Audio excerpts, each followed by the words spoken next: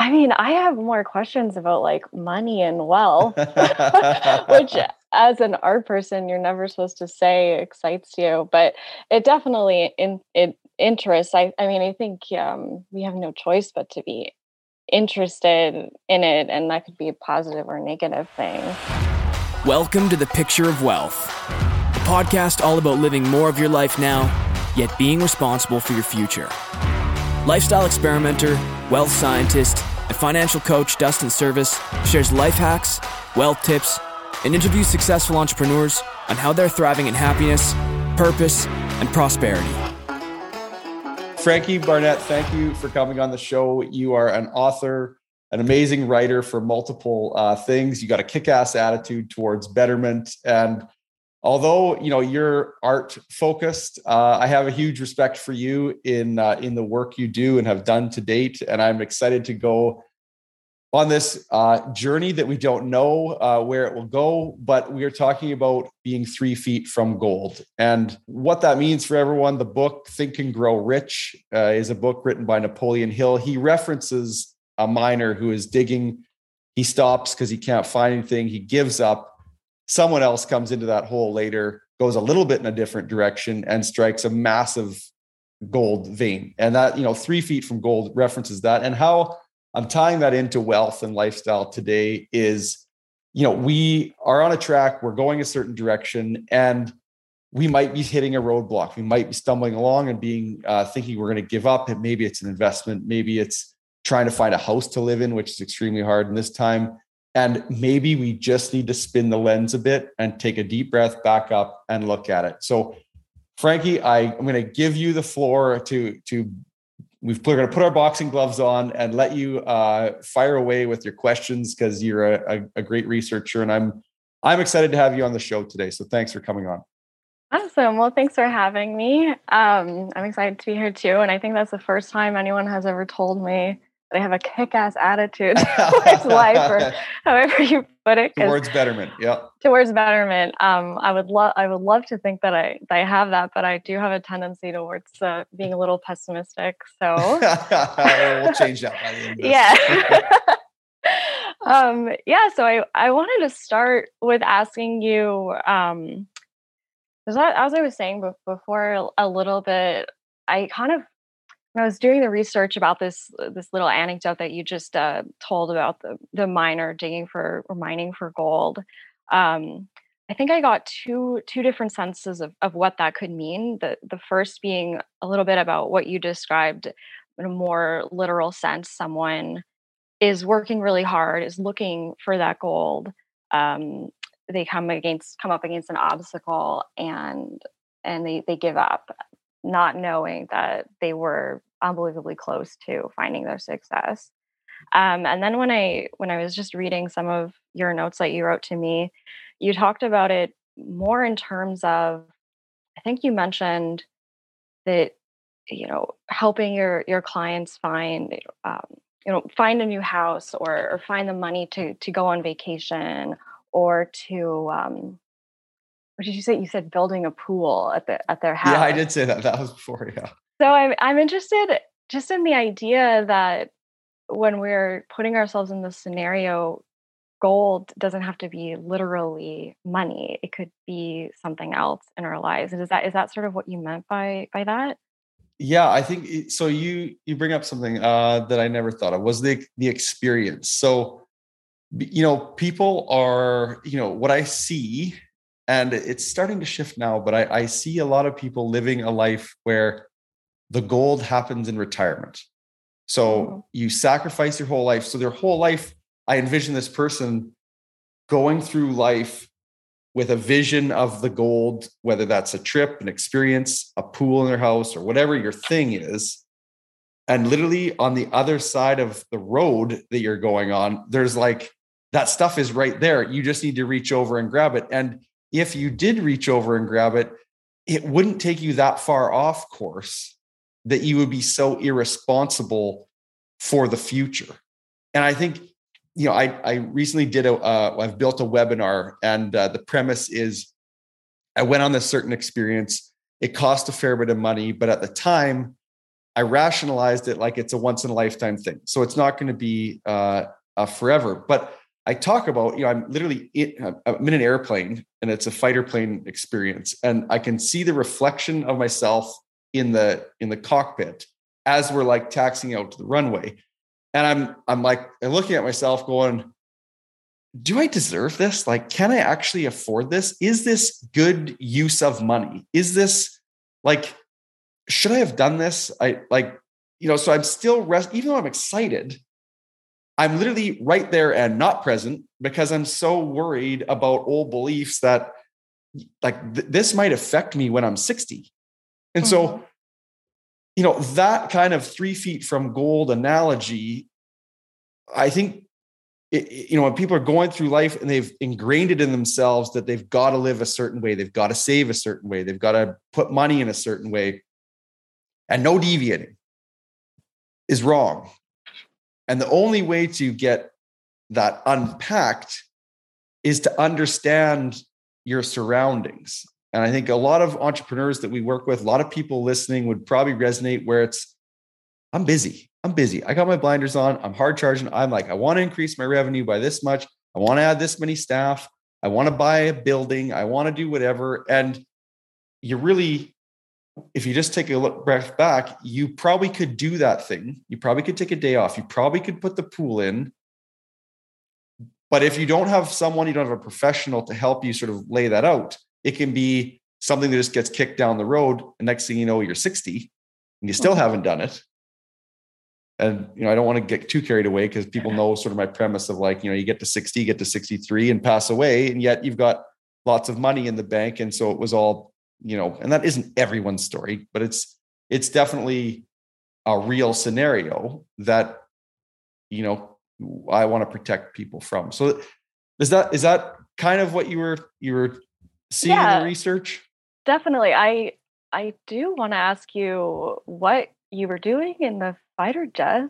Is this a vacation? It was right before COVID. It's in Phoenix. It's a fighter pilot like experience. So you're not in a fighter like an F-18 or something. You're in a plane that is called an Extra 300L, and this plane reacts and acts as close as you can get to a fighter jet without being an $18 million fighter jet. So this experience, you've got a pilot behind you. You're in a jet or it's a prop plane. You've got all the controls, and you've got buttons on it that you can shoot a laser. And if you hit the other plane where there's another guy who's paid and an instructor, and you dogfight and you fight each other in the air. Yeah.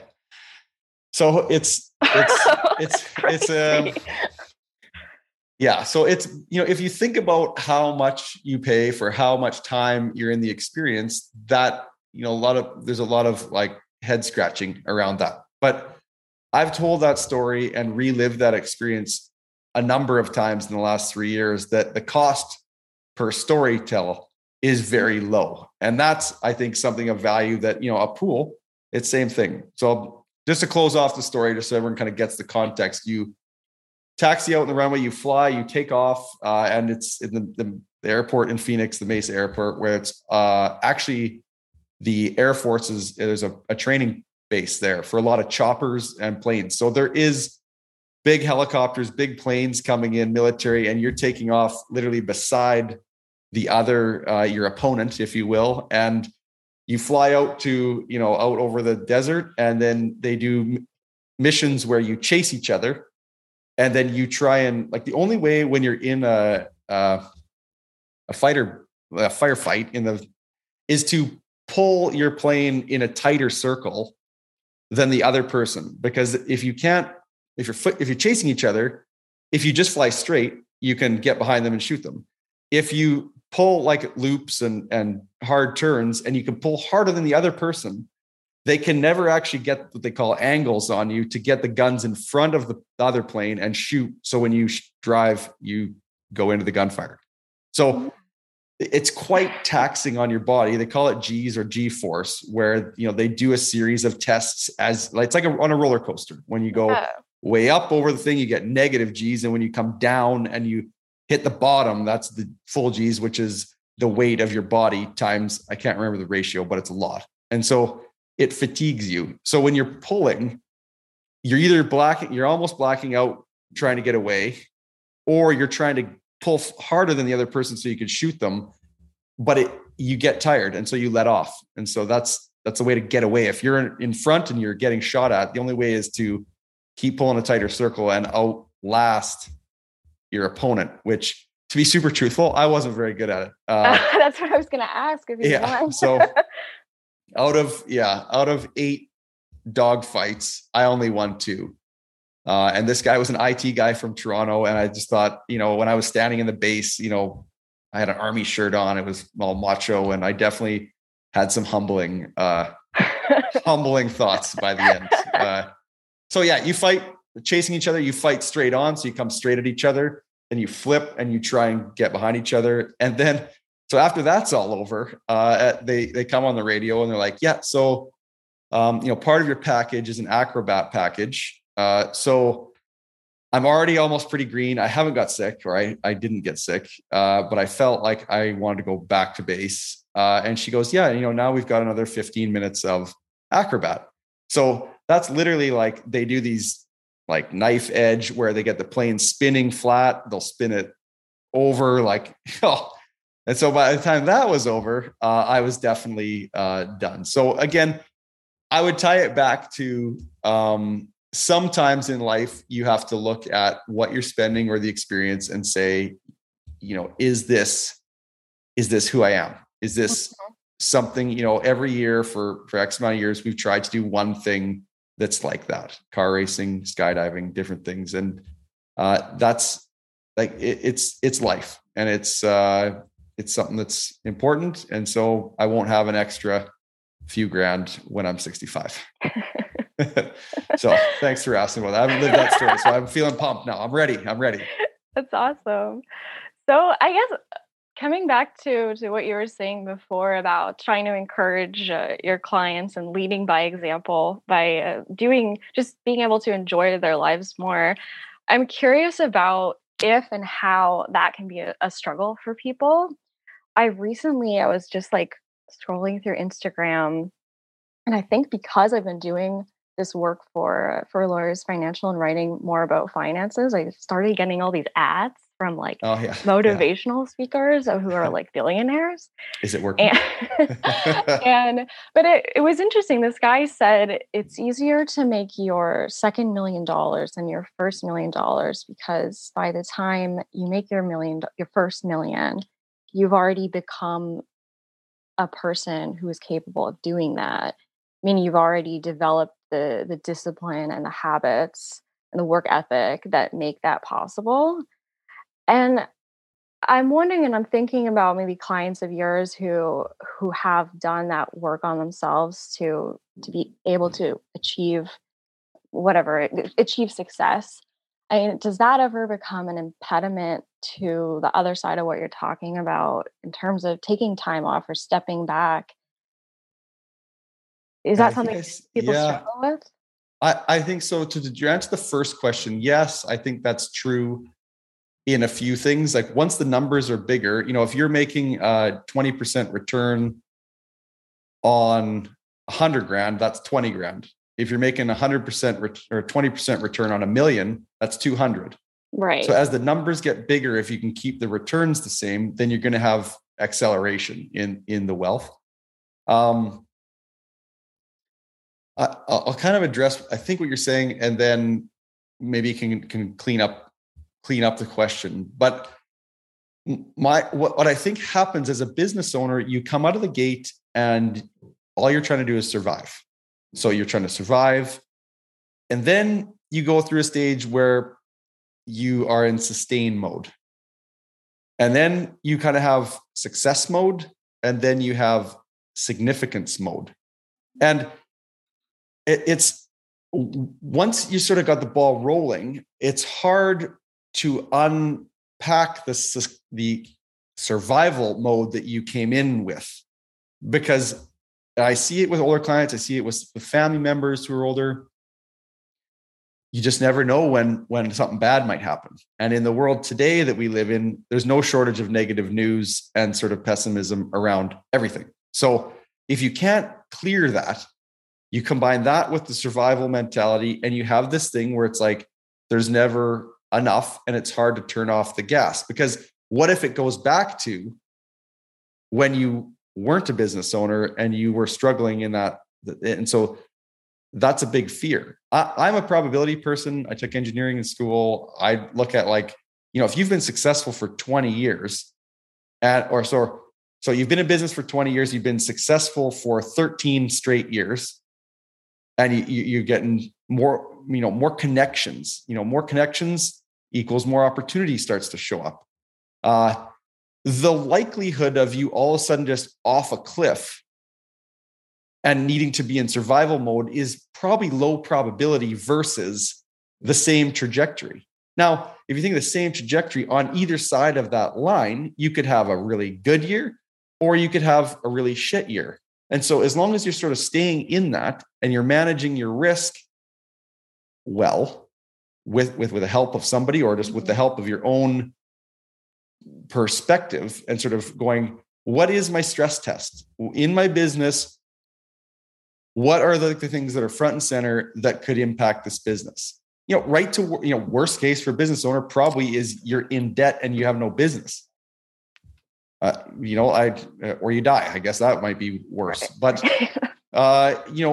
low probability things. So, managing your risk. You bring up an interesting point I did a podcast about 3 episodes ago about decumulation.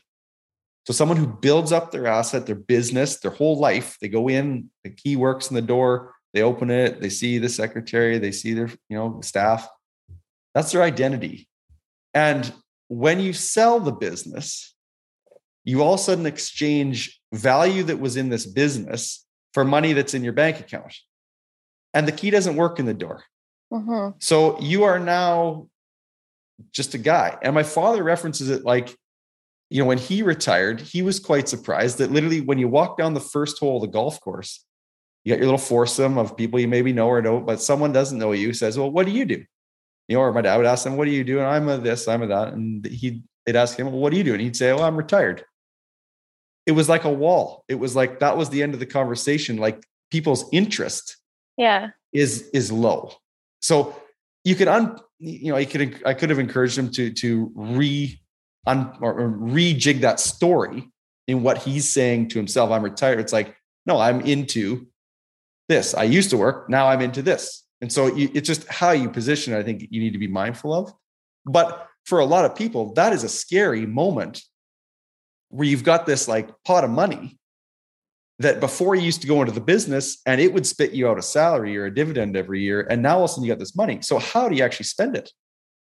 And people really struggle with it. They really, struggle with it. And so that's why I'm super passionate about catching people when they're 40 and trying to help, build a mindset that you're ready for that, or you're ready and willing to maybe sell some of the company before you're going to retire.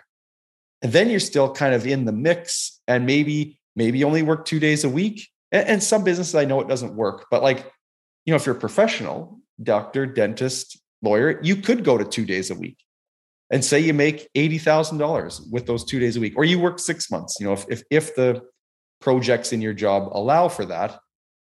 That I think is a more interesting approach because you're getting the lifestyle, you're still kind of in the mix. A big part of retirees is you lose social collisions. Unless you got a massive hobby network. But for a lot of people, at your business, you're talking to suppliers, you're talking to your staff, you're talking to other business owners that are part of your groups. So you got this kind of synergy and you're kind of getting a pulse on things. Once you sell your business, if you aren't mindful of staying in the pulse, you can create a bit of social awkwardness because you're out of, so you got all the money in the world, but yet your life isn't as potential as it could be. And that I think is, I don't want that to happen to the people that work with me that are younger, for sure. Right. I mean, a person needs to feel they have a place in society. And I would imagine, especially with retirement, I mean, we know why people retire. They're reaching, not like the end is, tomorrow, but they are reaching the end of their lives. And I can imagine that it's a terrible feeling to just, Yeah. to know, you not only no longer have, or may feel like you have a place or have a role in society, but to feel like it's because, your time is up. Mm-hmm. And there's a lot of self-sabotage. I think other than a health, an unforeseen health issue, being mindful of what you say to yourself is super important, which I already touched on, but saying, that I'm too old, I can't do that. All those kind of limiting thoughts. I'm sure some days you feel like absolute dog shit and are sore, and there's different things. As a 40-year-old, older people listening, like, oh, service, you have no freaking clue. I get that, but you've got an intentional way of living is available to most people. Setting your intent, that's a huge part of Think and Grow Rich is intentional living. And I'm going off on a tangent now, but I was with some people yesterday in Kelowna and, different sort of social media, listening to the videos that were being played. And I was thinking in my head, just quietly, I didn't say anything, but did you really go look for that information? Did you really go look for that news thing that's talking to you right now on your phone? And the answer is no. People are scrolling and something's in their face and it's giving them influence in their brain, yet their goals, I knew all these people, their goals are way fucking different. Their goals are over here, yet they're bathing their mind in something that has no direct positive impact on their goals. You mean just like kind of like scrolling through really negative, sensational headlines? Your social media, whatever the topic, you could insert whatever topic you want that's negative. But some of them weren't even that like topical news negative. They were just, it was just interesting to see someone be consumed for 5 minutes on something that, we're all waiting for something and on something. Again, I know it's not important to them, but the way we are programmed right now, we're there's a lot of autopilot just sort of happening. And that is something that happens near retirement.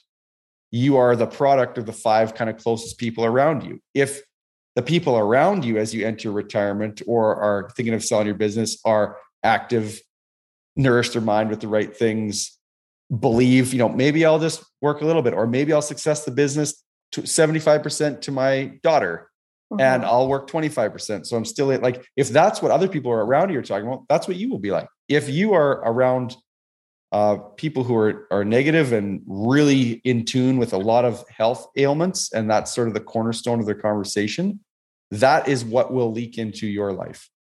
And again, I could be way off, but I just think our minds are powerful, and our minds are still powerful at age 60 plus. No, I agree with you. I'm curious about, you'll tell me if this is somewhere you don't want to go, but I'm curious about the mindset stuff, because as we were talking about before, it's something everyone has encountered. The idea of thinking positively, envision your goal, do your affirmations, to the point that for someone like me who's a cynic, I'm always just like, I've heard that before. It's like, it's bogus. Even though it's like, well, I've never done it. But I just feel like because I've heard it so many times, I can assume that it doesn't work, that it's whatever, like new agey. I mean, whatever you want to call it. So I'm wondering, like, for you, like, have you just always been you seem like a really positive minded person, or is this something you've had to work on, and how do you do that? I would say, so the first thing that popped in my mind was Tim Ferriss was like, he wrote the 4-Hour Work Week, and he has a podcast too, but he used to prescribe to saying, if I can't materially quantify something within like a day, or say a reasonable timeline. And if I'm not going to do anything about it, or I can't significantly change the direction of whatever, I'm literally going to crumple it up and I'm just going to throw it away, and I'm not even going to think about it anymore. So in today's society, that is more, it's been around forever, but it's now in our face more, especially with COVID. Conspiracy theorists, cynics, like all those stories. If you take that analogy, it's like, well, I can't research that enough to get the answer in like the next 24 hours. Then I'm not even it goes in and out. It doesn't become part of my ethos. And some people say, well, you're not up to speed with current events. It's like, well, yeah, I'm aware of them, but I know that I can't do anything about it. I know that I can't figure out the actual truth. Because again, you got the media, you got all these dark websites that do the fact check and all this. That's like, great. But honestly, my goals are spend more time in my acreage with my children. My goals are do a hell of a job for clients and spend an extra 5 minutes with them on the phone to figure out what's actually important to them. Those are goals that are written down in a sheet. And I will pull those out regularly and go, okay, this is my true north. And I'm aware of stuff happening, but it isn't, I'm very mindful when I even noticed this morning. So I have Facebook, but I don't usually have the app on my phone. And I had to post something on the marketplace to sell something. And so, I go on there every once in a while and check if there's any messages, people asking about what I'm selling. And so this morning it was like habit from old days, click on the app, start scrolling. Yeah. And I, like, I'm, motorsports guy. So most of my stuff is like motorsports and different things. It's like, I don't need to follow up on, I don't need to know that. I had sat down at my desk. And so just old habits. And so I had to close it, get on the computer and started doing more research on what we were going to talk about today. And that's just one little moment that happens. People can look up how much you touch your phone in a day. It's shocking. Horrifying. Yeah. So yeah, I think it's not a natural thing. It's something that's worked on. It's something that, Wayne Dyer was one of the first motivational CDs that I ever got. He wrote a book called The Power of Intention. I think he's actually passed away, but it was like around when The Secret came out, and he was like, he watched that movie. He's like, write a check for $1 million, put it on your ceiling and stare at it every night. It's like, that's a bit hokey, but Wayne took that. So he actually had his book out before, but he took it to a whole new level of like, what is intention and setting, course. And again, you can get the book. It's another classic, like Think and Grow Rich. But it takes it to another level of just like, you just seeing it or writing, I want $1 million doesn't mean you get it. So it's like, how do intentional be focused on it? Yeah. One thing that I forgot to mention, you'd asked about as you get older, the second million happens easier. And I think one thing that I see in my wealthy and high net worth families is the connections that they have. I touched on it, but I didn't really expand on it, is, when you are connected to more people and more open to connecting, you have a better chance for good luck. And a number of my clients, and I see it in even a couple of my friends, they really seem to be lucky. There's just, something pops up, or there's a piece of real estate that's not going to be listed. Do you want it? Yeah, I want it. Like there's just these little luck things. And the more, I've done read a number of books on luck and how it works and, if it can be actually quantified. But a lot of that is, as you get older, you have more connections. Right. You have more connections in business and you have more opportunity. So that's, just being around longer. Usually you can be wealthier if you're still, so it's kind of maybe a good bookend for 3 feet from gold that, we all want stuff now, right now. And usually we can get it, especially if you got a bit of money, you can usually get it. But the best stuff might just need a bit more patience than you're used to, and it will be that much more rewarding. Right. Cool. Any final questions? Well, give the listeners a snapshot of what you're up to, Frankie, because I know that I did a lot of talking and we're going to do a number of more episodes, but what's got you excited in the art space? What's got me excited? I mean, I have more questions about like money and wealth, which as an art person, you're never supposed to say excites you, but it definitely it interests. I mean, I think we have no choice but to be interested in it, and that could be a positive or negative thing.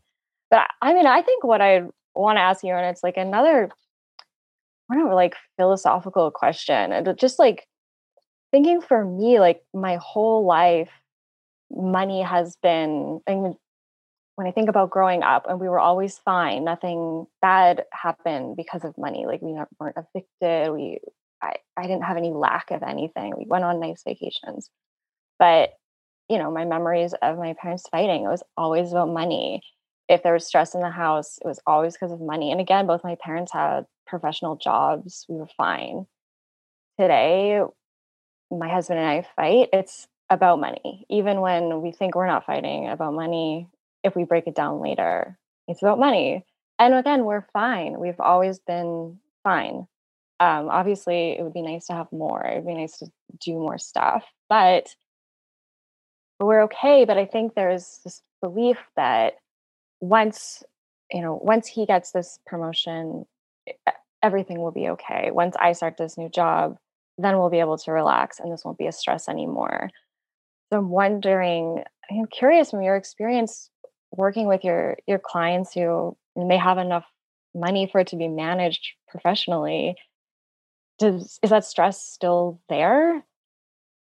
Oh, wow. Now we're getting to the meat. Thank you for sharing that and having the bravery to share that. Because I would just tell you my own experience. My wife and I, have been together we're married for 12 years and together for almost 20. So, there's a very short break early on in our relationship, but at the same time, when we met, my business was much different than it was today.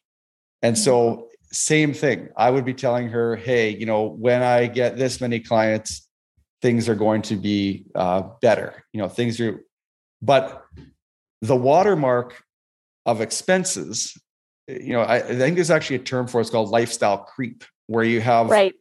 Okay, this creep of your expense, and you're just like, what you justify, right now you might justify going to Canadian Tire or some department store and spending $80, and you don't right. even.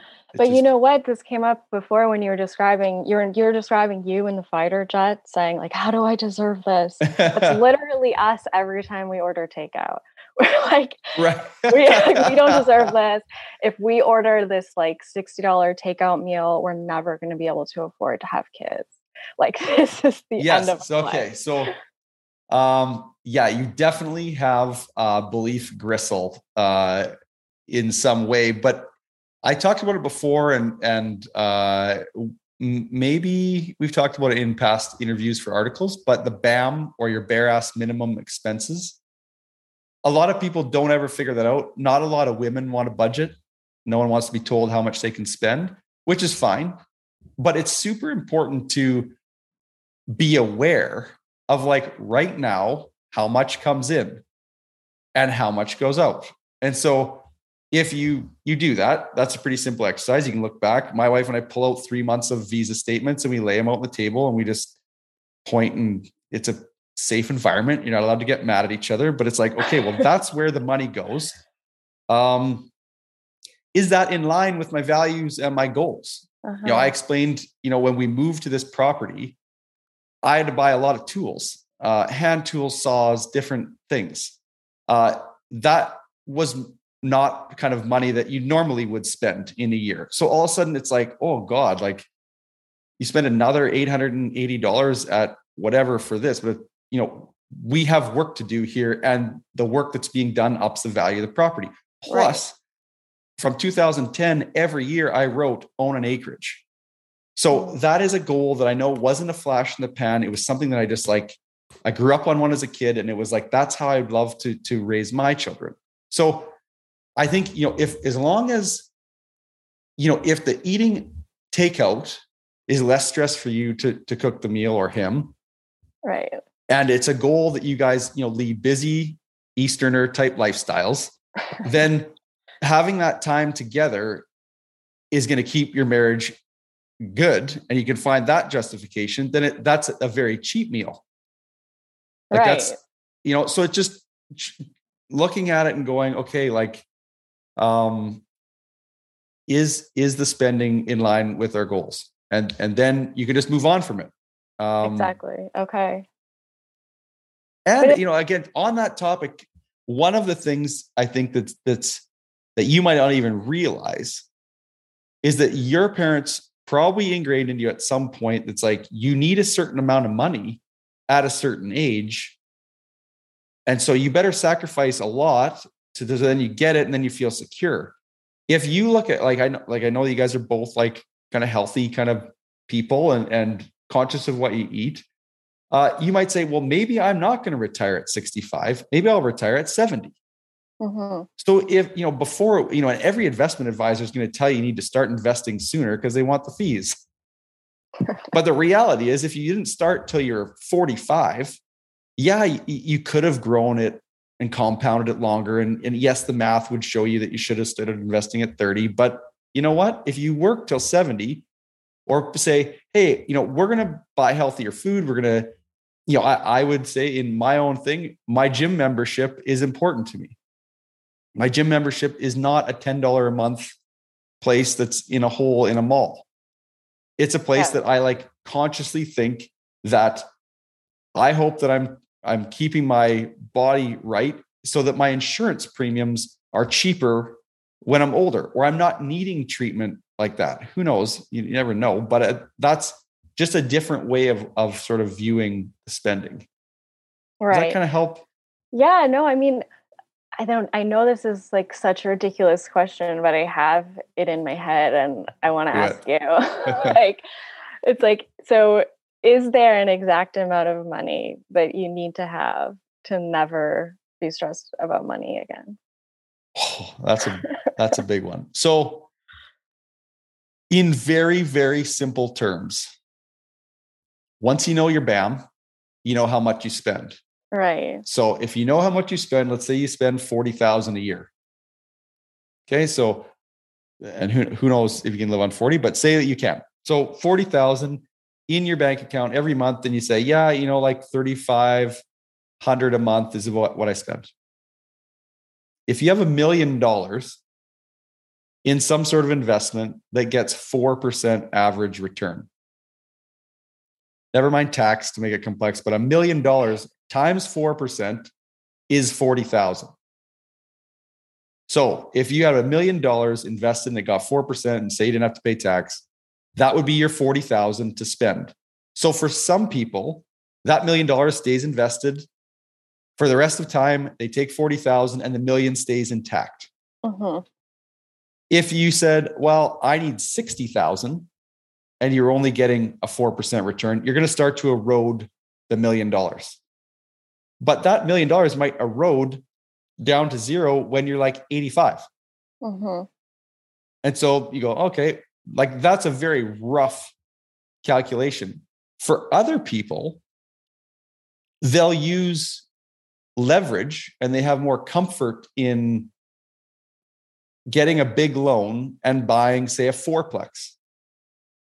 And so you get a big loan. If the numbers work, like right now, real estate's so expensive, it's hard to make it really cash flow a lot. But say you get a loan, you collect rent from your 4 renters, and you take whatever's extra above your mortgage payment and taxes and whatever else. And so some people will say, well, that's enough.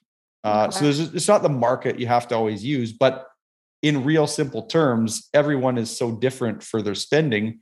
And more than ever before, I see younger generations holding in the back of their head what their parents have.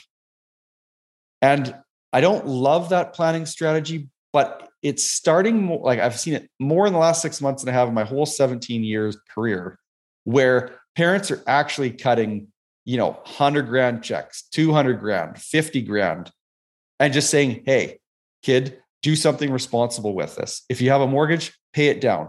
If you want to go back to school and take the next year off. And so that's a new thing, because before I would, beat people up and say, like, you can't rely on your parents. It's not responsible.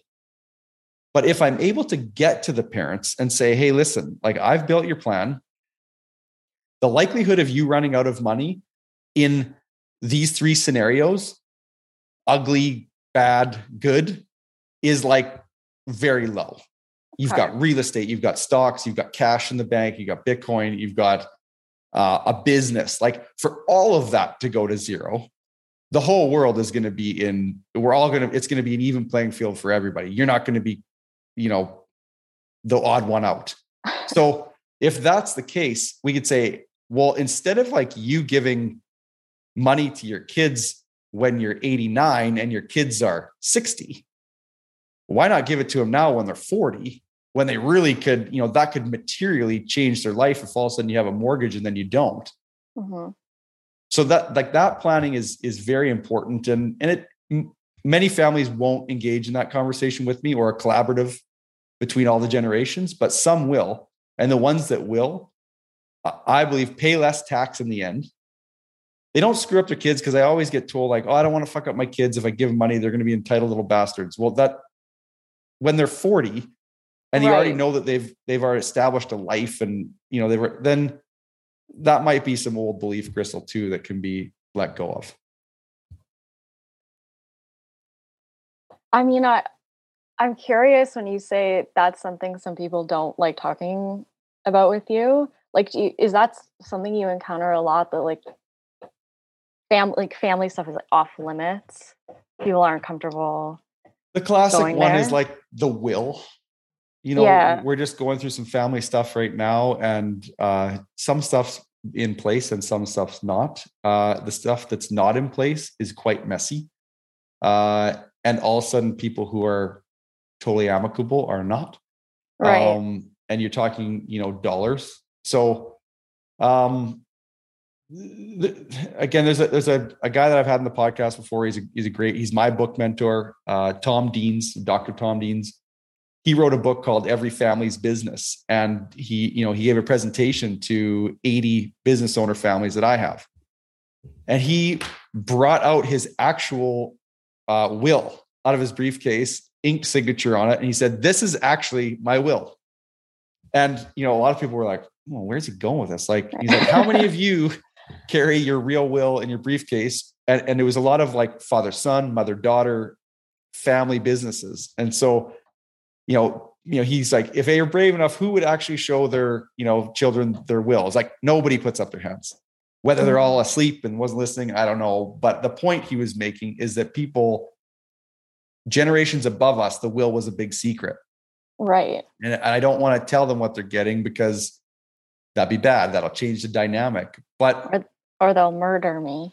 Well, yeah, or that. It's like, if that's not the case, then obviously it would screw up the dynamic if we showed them. But what I see is quite the opposite. And I think it's all about case by case basis. If your kids are 17, then maybe you don't tell them. If they're 29, they're a lawyer, or they're a professional, or they're a marketer, or they're like somebody that has actually been to school and competent, then you can share them. And what I often encourage clients to do is, say, hey, why don't you take, their kids are 28, 29, they can't buy a house. They can't, especially in Kelowna, it's like your average house price is $1 million. Where does a 28-year-old have 400,000 to put down? And they've been working at an 80 grand a year job. It just doesn't happen. So why not help your child buy a duplex? So maybe you could buy a duplex for, maybe it's a not as chic part of town, but buy a duplex for $1 million or at 1.2, make, one side rent it out, and, help put the down payment down for your adult child on the other side. And then, you've got some responsibility, and Maybe at some point you forgive the money you gave them for the down payment and say, don't worry about it. Mm-hmm. But you're teaching them, how to manage assets. And that's not being taught right now.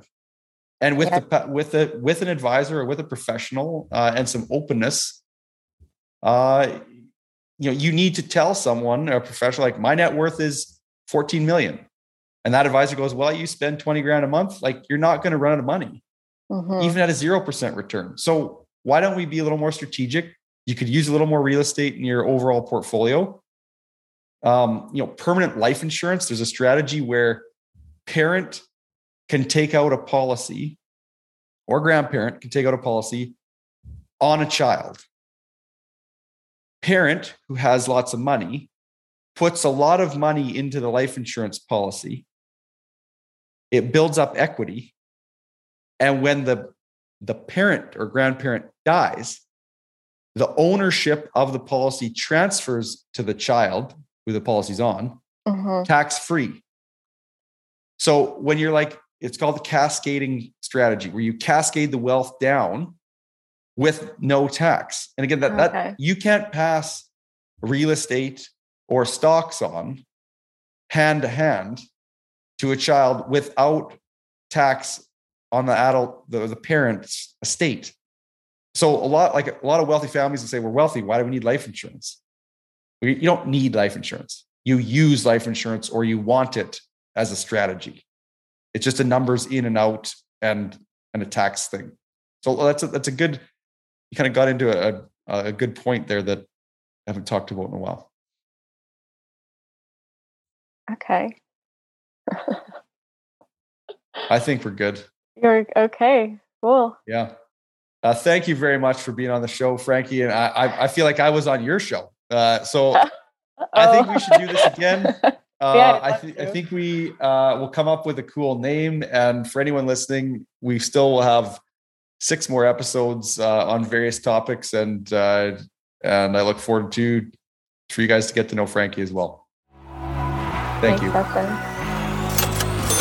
If you found this episode valuable, share it with a friend. If you found this episode super valuable, leave us a review on iTunes. It will help us continue to bring you top quality content. For more information on anything discussed on this show, visit www.servicewealth.com. That's service spelled SERVISS. Any investment topics covered on the show are not investment recommendations, and you should seek professional advice before making any investment decisions. This show was produced by Podigy Podcasts. Thanks for listening.